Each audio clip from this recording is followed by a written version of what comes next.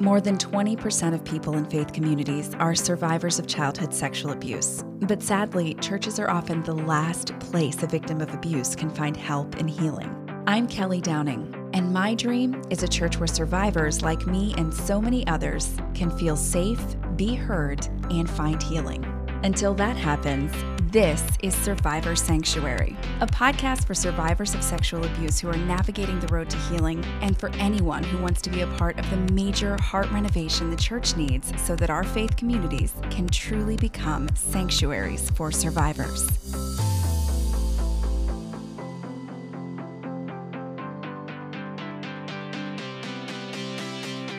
Welcome to episode 105 of Survivor Sanctuary. I'm Kelly, your host, and as always, thank you so much for joining me. I want to say a special hello to the patrons of the podcast. Thank you so much for your support. And if you're not yet a patron of Survivor Sanctuary, it's very easy to become one. You can visit patreon.com/Survivor Sanctuary, and you can sign up there. There are different tiers and levels of support. They start at $5, and you get some extras for being a patron of the podcast. Things like being able to listen to the podcast 24 hours before anybody else, getting extra podcasts. We have some Zoom get-togethers and different resources and things that you can get just for being a patron of the podcast. And at the same time, as you are getting those special freebies and extras and getting kind of the inside VIP track of Survivor Sanctuary, you're also helping to support this podcast and the costs involved in creating it. So if you haven't checked it out, there's a link in the show notes. It's patreon.com/Survivor Sanctuary, and you can check out the different tiers and what you get for each level of giving. And you can sign up right there, patreon.com/Survivor Sanctuary. You can also check out survivorsanctuary.com, our website, and that's where you can send me messages. You can also, if you're a patron, send messages directly to me through Patreon, which is pretty cool. We can communicate that way. But if you're not a patron of the podcast, you can visit the contact form at survivorsanctuary.com and send a message to me that way as well. So I don't want to forget to mention the Survivor Sanctuary Facebook page. Just search for Survivor Sanctuary Podcast and request to join it there. Have some new members on the Survivor Sanctuary Facebook page this week, and definitely want to welcome everybody. We love to be able to support each other and interact. It's kind of a lonely space that you can find yourself in sometimes as a survivor, which was one of the reasons that I wanted to start a podcast in the first place. Because when I first began to kind of delve into sexual abuse and kind of just admitting that it had happened to me and that it had affected me, and finally starting to get some therapy and to start healing, I really felt a sense of loneliness a lot of the time because there just wasn't a lot out there. Now, fortunately, and I don't want to say it's not fortunate that Me Too happened. It's not fortunate that people need to keep speaking out so much about sexual abuse because so much of it is out there. But it is kind of the way that the timing of when I began my healing process kind of happened. It was right before Me Too sort of became a thing and kind of took off. So that created a lot more out there for people to be able to use as resources. And, a lot of groups were kind of formed and different areas of support for survivors that were kind of birthed out of the Me Too and the Church Too movement. So I think that that's pretty great. But we just like having a space where people can come together and support each other, and you can learn more about sexual abuse and how to recover if that's what you want to do. You can just tell your story if that's what you want to do, or you can just sit back in the background and kind of observe. That's what I find myself doing a lot. People used to make fun of me all the time for always sitting in the back row in church. And it wasn't because I was scared of getting too close to Jesus. I just didn't like for anything to be happening behind my back. I wanted to observe everything in front of me. And a guy I used to go to church with, really nice man, but he had been in the military. He had served in several wars.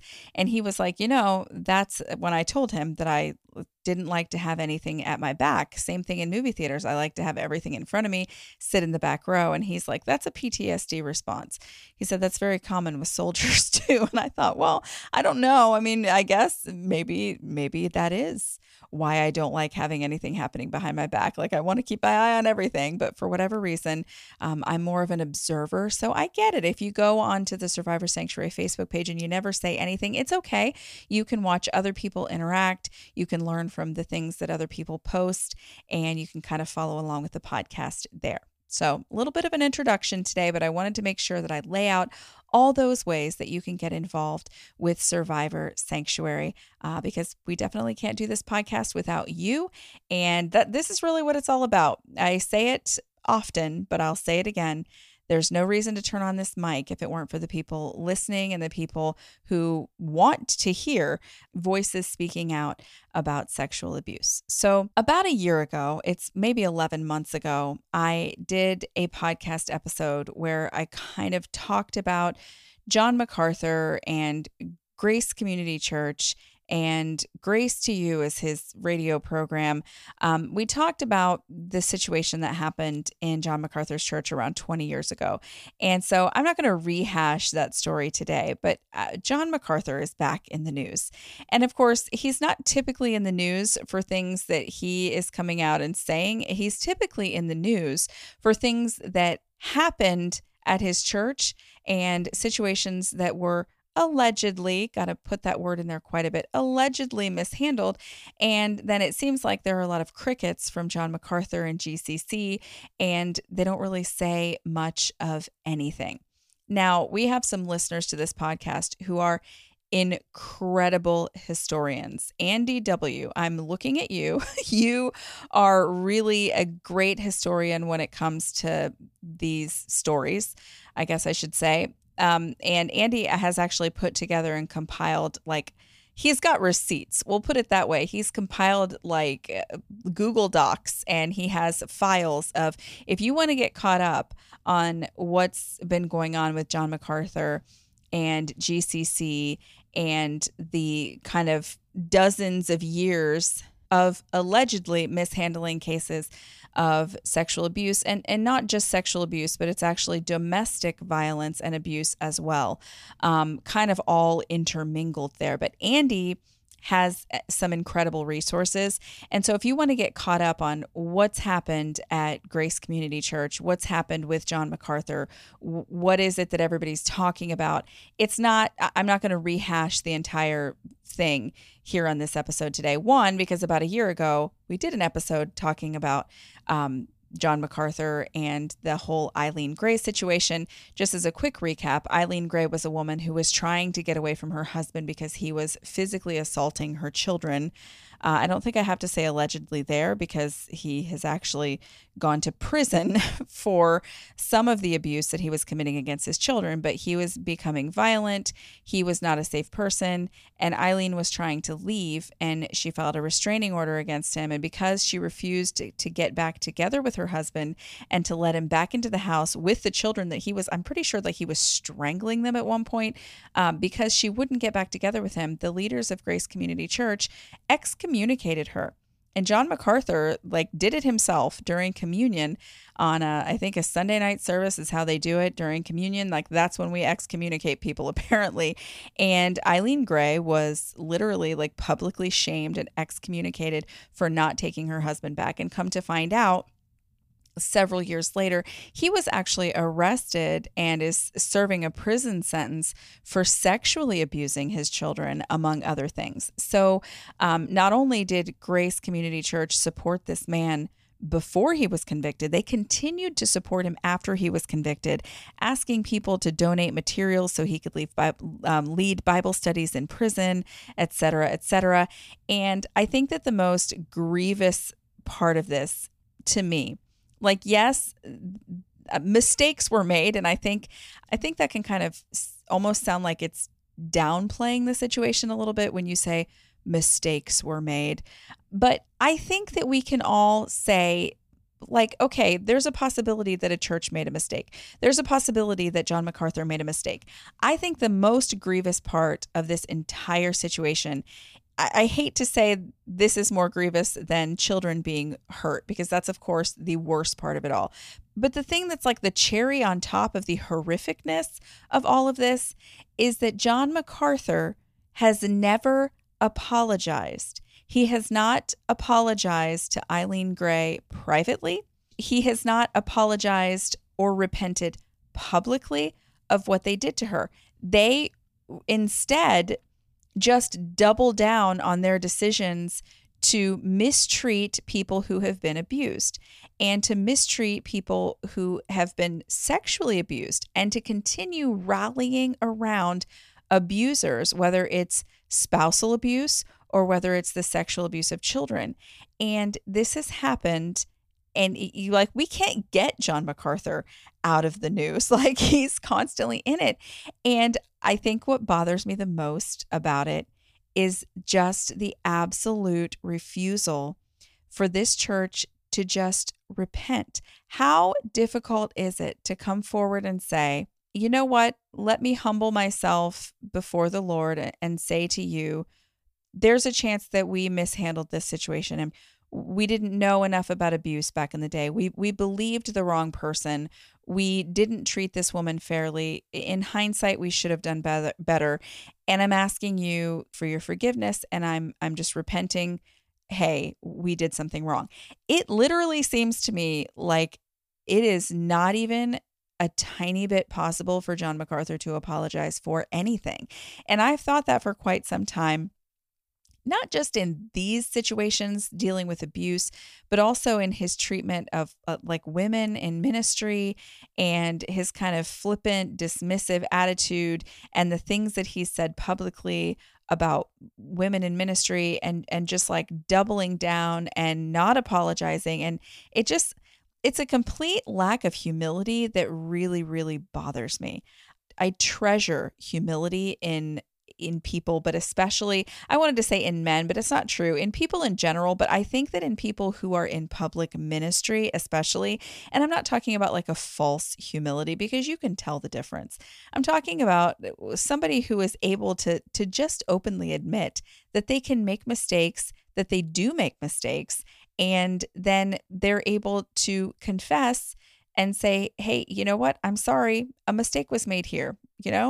We could have handled this situation better. We should not have excommunicated Eileen Gray. Her husband pulled the wool over our eyes too, and she wasn't dealt with fairly. And we're asking for her forgiveness. Like, how difficult is it to do that? And I always feel like if somebody has that much of an issue with humbling themselves or ever admitting any kind of wrongdoing or just a misstep or a mistake of any kind, if people are unable to do that, it always just makes me question the condition of their heart. Like, where is your heart at? Because humility is one of the hallmarks, it should be, of being a Christ follower. Like, am I wrong? That should be one of the main things. Like, we should be able to be humble and not walk around in pride and arrogance. And something that I see and feel a lot from the John MacArthur camp is a strong sense of pride and a strong sense of arrogance, allegedly. Do I have to say allegedly there? I'll say it just to cover my bases. But I mean, I'm laughing because I don't know what else to do. And I know that the Theo Bros and the people who worship John MacArthur and John MacArthur himself and his elders and whatever do not care like one speck what a podcaster who talks about sexual abuse in the church thinks about them. Like, my opinion means absolutely nothing to John MacArthur or his slew of followers. And I'm not here, talking on this podcast because I think that my opinion is somehow super important. It's not that at all. But I think that it's important to cover this story and to talk about this because it is one of the things that is so wrong in the church when it comes to sexual abuse. It's one of the things that has been plaguing the church for decades and decades and decades, and probably like hundreds of years, but I'm just talking about more recently, like in my lifetime. This is one of the things that has been plaguing the church. It is this inability to support victims of violence, sexual abuse, victims of any kind, and it's kind of this inability to humble yourself as a church and see what it is that you might learn from God's word or learn from victims of sexual abuse, and learn to be a comfort to victims rather than a person or an organization or an institution that re-victimizes them. And that's what I'm seeing with Grace Community Church. That's what I'm seeing with John MacArthur and this new article in Christianity Today. And it was also covered by the Royce Report this week. But this new article involves a man, Han Cho, who is a lawyer and a former elder at John MacArthur's Grace Community Church. Now, he has come out and spoken out using his voice for good. That's what I think that he's doing. And I think that that's what he believes he's doing as well. And he has come out with his story of what happened with him being an elder at Grace Community Church when he was asked to look into this decades-old case involving Eileen Gray, the woman who was excommunicated, and, her husband, David Gray, was supported and believed over her even after he went to prison. Well, Mr. Cho was apparently the wrong person to look into this story. Actually, if you're a survivor of sexual abuse, or if you're Eileen Gray, or if you're anyone who believes in caring for the wounded and the abused, he was the perfect person to review this case. But if you're a person allegedly like John MacArthur or Grace Community Church, he was the absolute wrong person to look into this story, because when he looked into it, he became convinced beyond a reasonable doubt that Eileen Gray's husband, David Gray, was completely guilty, and that Grace Community Church had committed a terrible injustice. And I'm quoting some from the actual article from Christianity Today and also from the Royce Report this past week. So after Han Cho was asked to look into this matter, he looked into it, realized that the church had made a terrible mistake, and he tried to convince GCC's leaders to reconsider and make it right, even if they were to just go to Eileen Gray privately to make it right with her. He says that Pastor John MacArthur told him to forget it. And obviously, he couldn't just forget something. He said, I now know what I know, and I can't just forget it. And so when he continued to call on the elders of the church to do the right thing and to do justice on the woman's behalf, he was asked to either walk back on his conclusions that he had come to after reviewing this case, or to resign. So those were his choices. You can change what you now believe and what you're speaking out about. You can walk back on all these conclusions that you've come to about how GCC was wrong and we need to make it right with this woman, or you can resign. Those are your two fair choices. And so he left. He resigned. It's been 10 months now since he left GCC, and he still can't forget Eileen Gray. He still can't forget what she went through. And unfortunately, even though, he stepped down quietly, he has continued to hear from women from his former church, from GCC, who were also dismissed or even threatened with discipline for trying to get away from their abusive marriages. Women who called 911 when they were in arguments with their husband that became violent and they were scared, told that they needed to go back and submit as unto the Lord to their abusive husbands and just stay in these awful situations. So he kept learning and hearing from more and more people, and the injustice of everything just weighed on his conscience. He became more and more distressed about the church's, I guess, their counseling around abuse and the way that they deal with trying to counsel people who are married and experiencing difficulties. I mean, I say experiencing difficulties, that's like we're arguing too much, or, we're having trouble compromising on certain things, or we can't decide how many children we should have. Like, those are struggles like that you might think are normal in marriage and you may seek counseling for, and that's all fine. What's not a normal marital struggle, or what should not be considered normal, especially not in a church, for goodness sake, is women needing to seek refuge from their violent, angry husbands, people who are abusing their children. There was another story of a woman who said that her husband was behaving inappropriately toward her daughter and was also searching incest pornography and watching it. Like, those are the kinds of accusations and things that women were coming to the church elders about and leaders about and saying, this is going on and this is why, I have to get away. And they were being told and threatened with discipline if they didn't stay and submit to their husbands, allegedly. Okay, these are stories that Mr. Cho, the lawyer and former elder, has heard from women who are part of GCC or who were part of GCC and are basically allegedly being told to stay with their abusive husbands, or they're being essentially threatened with being excommunicated from the church the same way that Eileen Gray was. And so when this additional story came out, GCC and John MacArthur are back in the news for mishandling allegations of domestic violence and abuse and sexual abuse as well. There is another case in the church. It's also an older case, but John MacArthur dealt with this directly. And again, I will call on Andy W., a listener of our podcast, if he wants to post in the Survivor Sanctuary Facebook group. He can post some of the cases and some of the details that he has meticulously gathered, and you can look through that. Andy, if you don't mind, I would appreciate it, because it's really great research, and it kind of shows you the things that have been going on at that church, and it provides receipts. And I think that that's important, because nobody's here just like, oh, we want to tear down John MacArthur.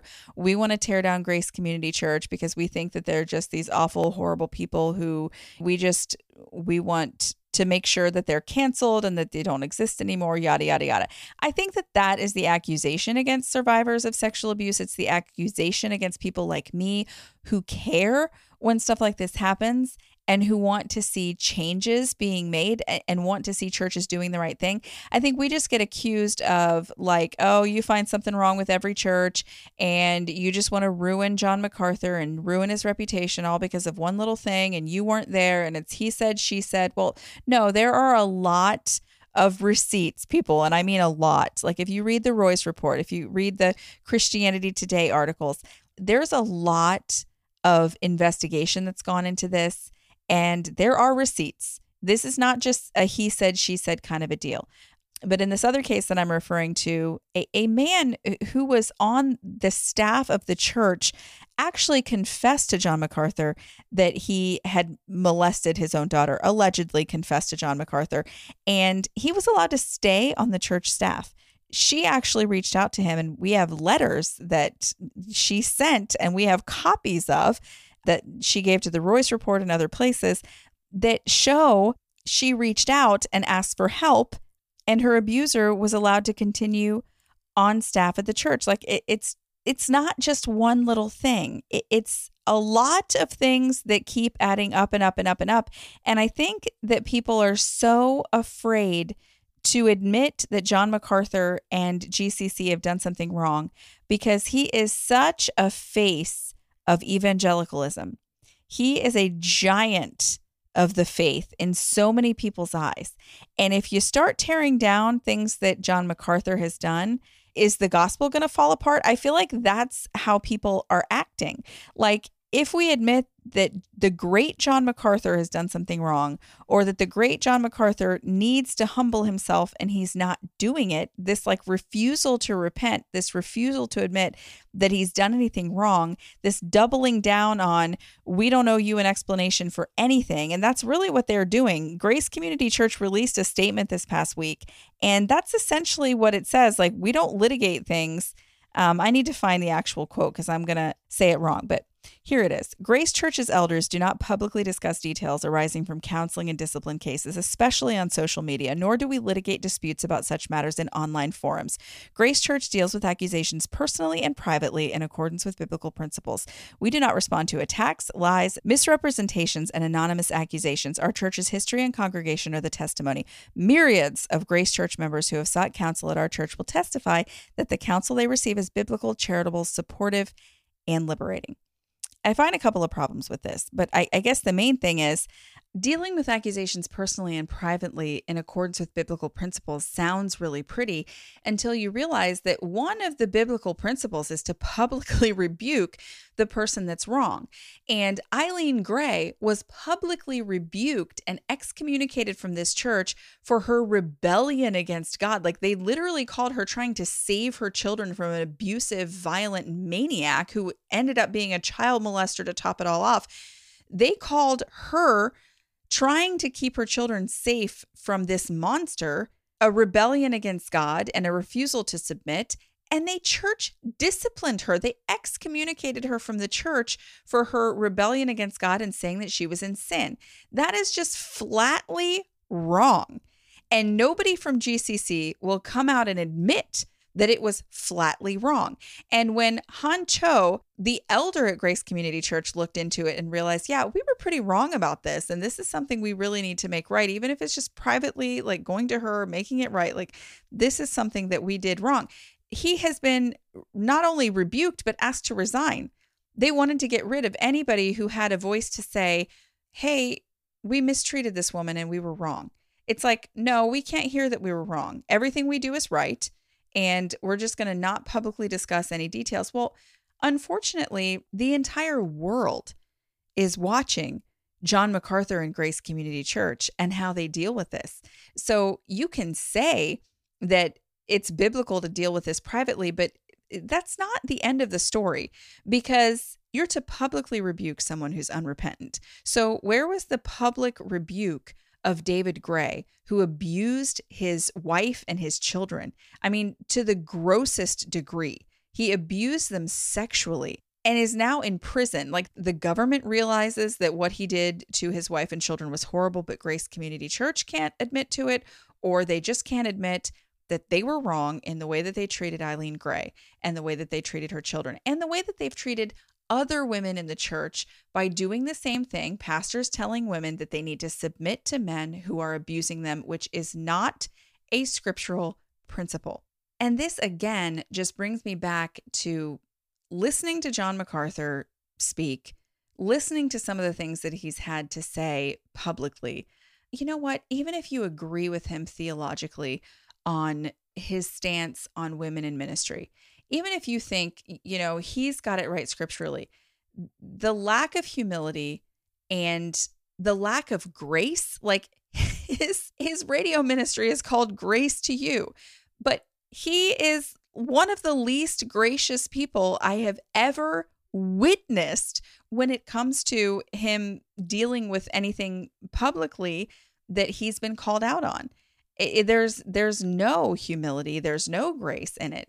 It all just seems very arrogant, and it just seems like a refusal to accept responsibility, a refusal to admit wrongdoing. And I guess if you believe that you're God's mouthpiece on earth and that you are just so important to God's kingdom that no one can live without you, maybe it seems like you should never have to apologize for anything.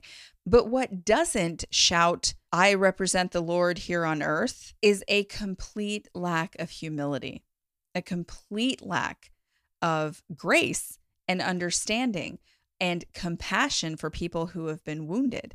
And that's just where, like, what they're doing is horrible. So I don't want to say that that's the biggest problem here, but I think it's the biggest problem with people who don't want to believe that John MacArthur can do anything wrong because he's such a great teacher or he's such a great writer. You know, I've got the John MacArthur Study Bible, so I know that he's a man of God and God has used him abundantly and, you know, he's touched so many lives. So how dare we ever criticize? Well, it doesn't matter how many lives someone has touched if they're doing something wrong and they are absolutely refusing to admit any wrongdoing. They're absolutely refusing to humble themselves, and they're just doubling down over and over and over again that we're not talking about this. We didn't do anything wrong. And here's the thing. If they wanted to handle this privately, all right, more power to you. But the truth is they're not handling it privately either.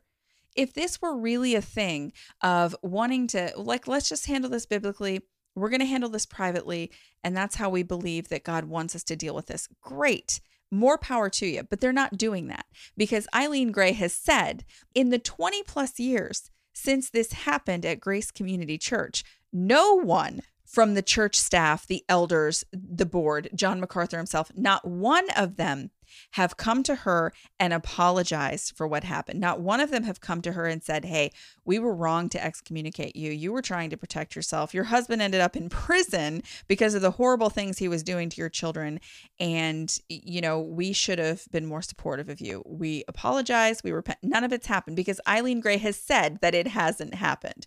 So you can want to handle things privately all you want. But if that means that you're just not going to handle things at all and that we all should just stay out of your business so you can do whatever you want, that's not the same thing as we're going to deal with this biblically by handling it privately, because you're not. Because a person who was an elder on the board up until 10 months ago has told us all that you're not handling it. And that when he said you should handle it in a specific way, you literally told him to change his tone or get out.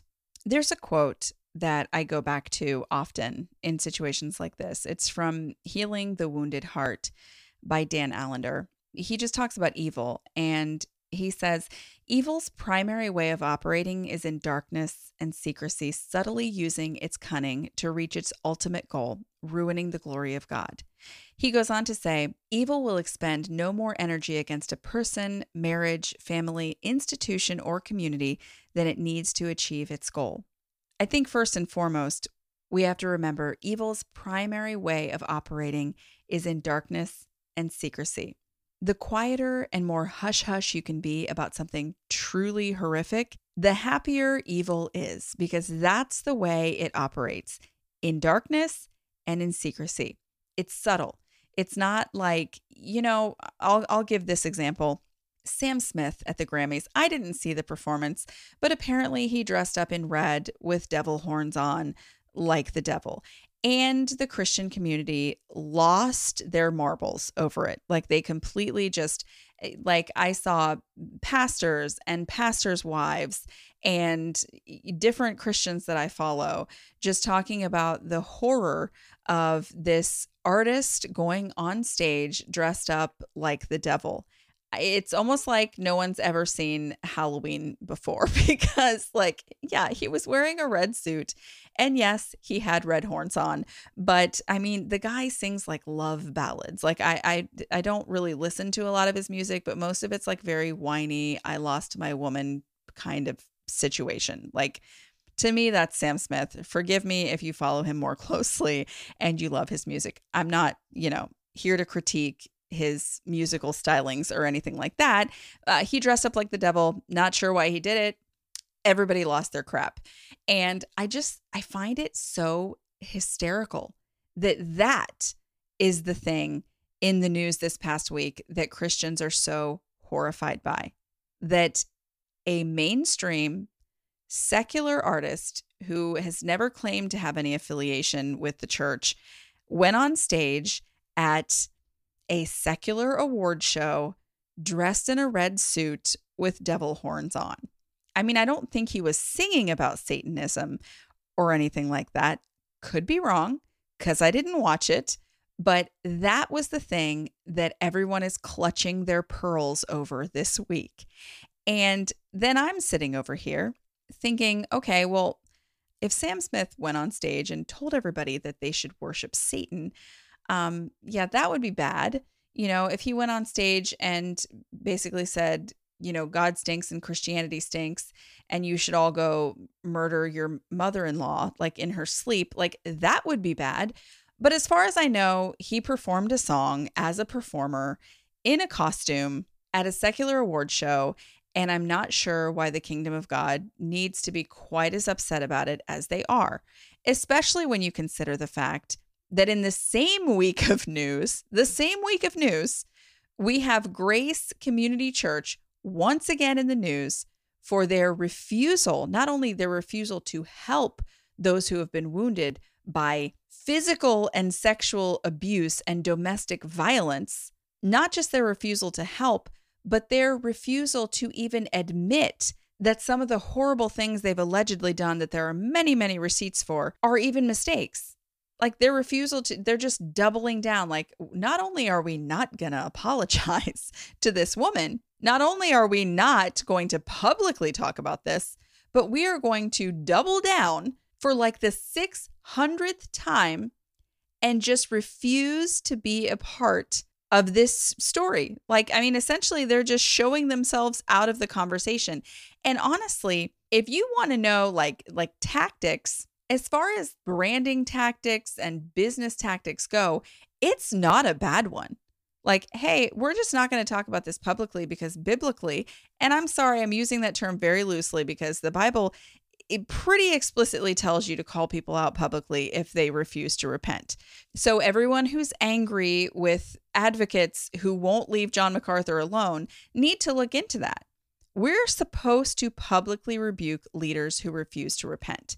And I don't know what is a more obvious refusal to repent than what Grace Community Church is doing. This lawyer, Han Cho, who was asked to basically resign because they didn't want to hear that they treated Eileen Gray, a domestic violence victim, improperly.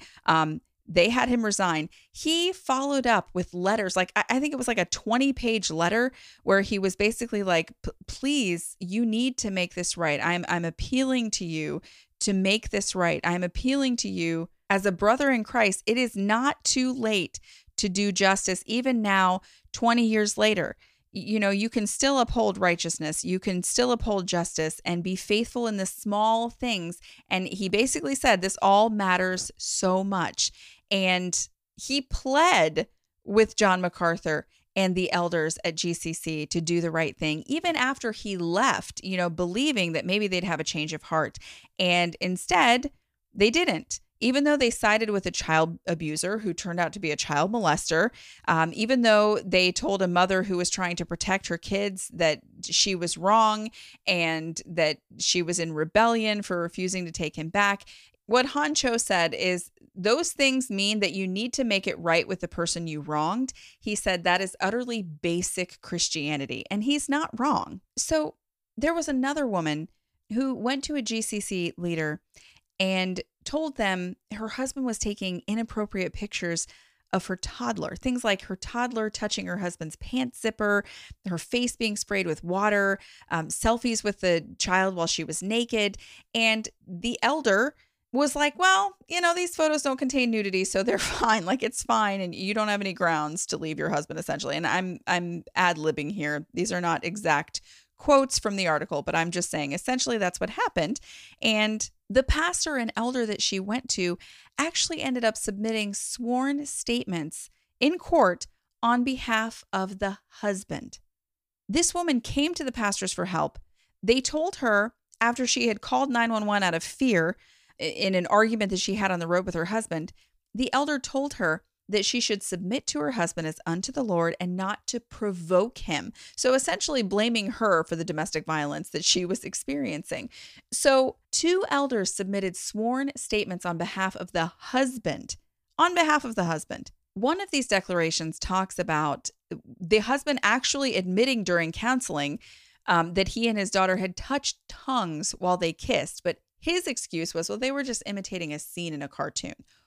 First of all, I know that pastors and elders don't have like counseling degrees, but I'm pretty sure that you know when a husband and a father is French kissing his own little child and needs to come up with an excuse for it. And that's the excuse. Oh, we were just imitating a scene in a cartoon. I don't care if you don't have a counseling degree. You know that's wrong. You know it's wrong. But instead, in the declaration, it's like, well, they were just acting out a cartoon.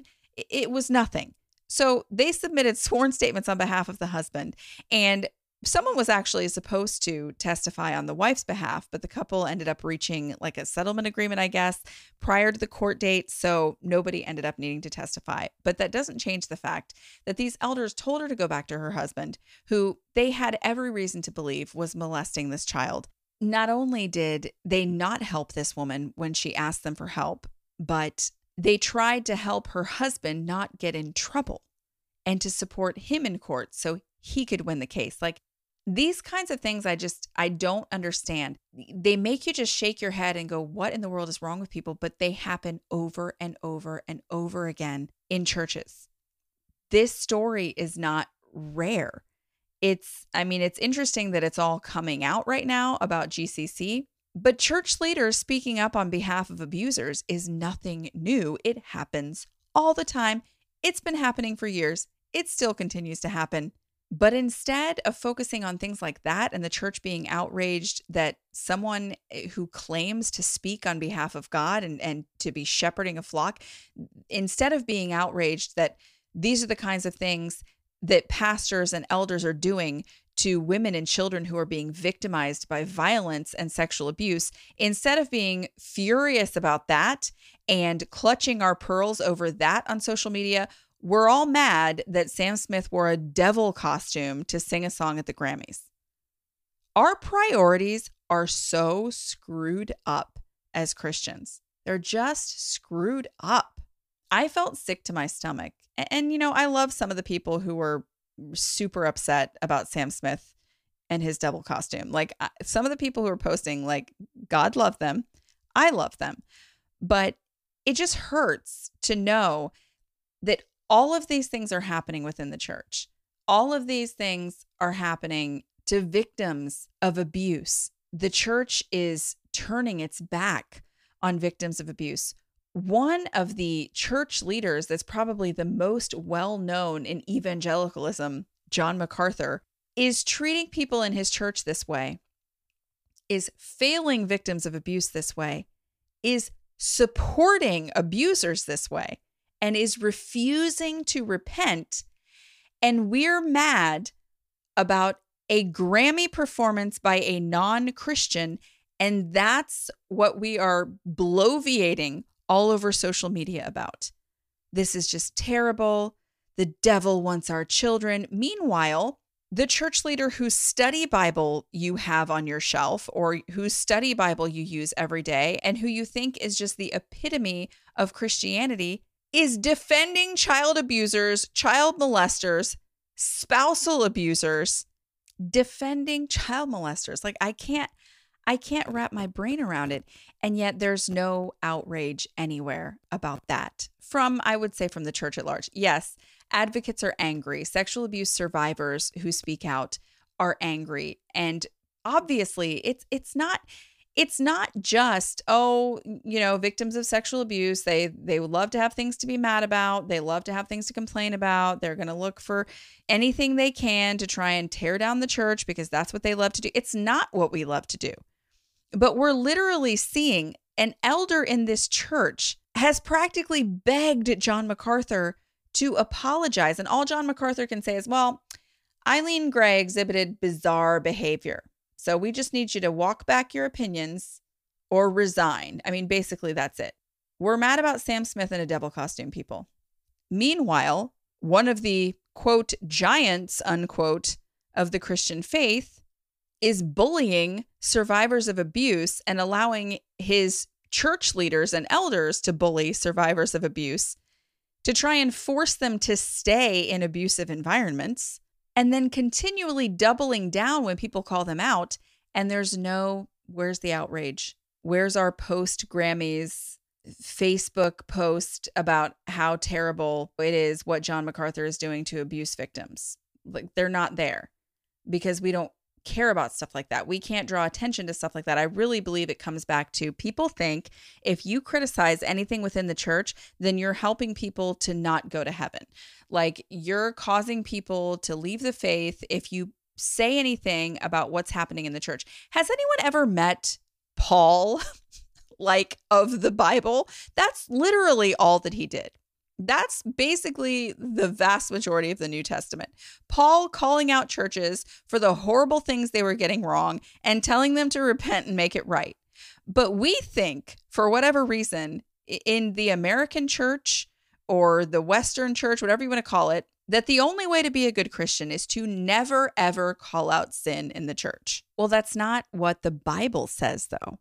And that's kind of my response to Grace Community Church's statement about the headlines. They have it on their church website, talking about how they don't publicly discuss these details. They don't litigate disputes in online forums.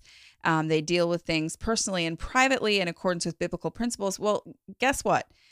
One of the biblical principles is that you are to publicly rebuke elders who persist in sin. But those elders who are sinning, you are to reprove before everyone so that the others may take warning. You can't just cherry pick the verses about dealing with things privately when there are definitely verses about dealing with things publicly, especially if elders continue in sin and refuse to be repentant. And John MacArthur is pridefully refusing to repent. So he should be publicly rebuked, publicly reproved before everyone so that others may take warning. That's in the Bible, but apparently Grace Community Church doesn't think that that portion of scripture applies to them. And most Christians don't think that it applies either. Most Christians think if someone is super wonderful and fantastic and they've written lots of books and Bible commentaries and they have a great radio show where they preach and they're an excellent speaker, that somehow exempts them from having to follow God's word or from having to follow Christ's example, which is one of humility. Like, we're encouraged to repent. You know, if we've done something wrong, we're encouraged to make amends. And that's not happening. And we know that it's not because of the multiple witnesses who have repeatedly said, these people have never come to me and apologized. It's just disheartening, you know, and I mean, I guess a takeaway from this whole scandal, if that's what you want to call it, like my takeaway is just, I guess what I gravitated toward when I heard this story is, of course, Grace Community Church, once again, John MacArthur, once again, wrongdoing, once again, and once again, they're doubling down and refusing to be held accountable. They're refusing to admit any wrongdoing. They're just refusing to participate in this conversation and basically saying, like, we don't have to, and there's nothing you can do about it. And I guess it's true that there's nothing we can do about it. And it depressed me. And that's kind of where my mind went with this story. Like, man, these people are literally supposed to be some of the godliest men on earth. And we're supposed to want to follow their example. And this is what we're getting. And it's just depressing. And it just shows you that the church doesn't care about people. But you know what? I don't want to end on that negative note. I think that one thing about this story that is encouraging, that I think that we should all take away from this story, is Han Cho, the lawyer and elder at Grace Community Church. He was so convicted upon looking into this story. He was so moved by what happened to Eileen Gray. He was so convinced and convicted that GCC handled this wrong, that he stuck his neck out for Eileen Gray to the point where he lost his church. He came to Christ in Grace Community Church. He came to Christ in this church and worked his way up to being an elder. And he sacrificed all of those relationships because he wanted to stand up for what was right. And I think that that's my takeaway from this story. Not that, you know, there aren't negative takeaways, because there are, but I find myself humbled by these people who will stand up for what's right at a great personal cost, because it did. Speaking out has come at a great personal cost for Han Cho, and standing up for what's right cost him his church, cost him his position as an elder, and cost him friendships. And that's not a small thing, but he was willing to sacrifice all of that. And there's nothing he's gaining from this. I mean, it's not like there's any financial gain to be had here. It's not like there's any fame or glory. People hate anyone who speaks out about John MacArthur. I mean, by and large, that's what you run into. I mean, there are people who worship him as a god and have him on the highest pedestal and cannot admit that he's done anything wrong. And they look at someone like Han Cho as a betrayer and a horrible person who's, you know, done this awful thing by coming forward. But the way that I look at it, I guess from a survivor standpoint, is this man was willing to sacrifice for what he felt was right. And he was willing to stand up even though nobody listened to him. I think that that is a super honorable thing. And that gives me hope. It gives me hope that people see these stories, even when they're embroiled, you know, deep within the fabric of Grace Community Church and under the leadership of John MacArthur, drinking the proverbial Kool-Aid, and their eyes are still able to be opened and they're able to see this is sin and this is wrong and I can't be a part of this. And they're willing to walk away at great personal cost to stand up for victims. And that's what I want to take away from this story. It's not that there's not anything negative to take away, but I think that that's super encouraging, that there are people willing to stand up for what's right when it comes at great personal cost to them, because they know that we need to be getting down into the ditch with people who are wounded, getting down in there with them, applying balm to their wounds, paying for a hotel for them to stay in while they recover, getting down and dirty at great personal cost to help the least of these. And that to me is what a follower of Christ does. It's not somebody who tries to defend the reputation of a church, no matter how famous. It's not somebody who tries to protect the reputation of a great speaker, no matter who they have to stomp on to do it. It's the people who are willing to get down into the ditch and get dirty with the wounded and be the hands and feet of Jesus. That to me is what being a follower of Christ is about.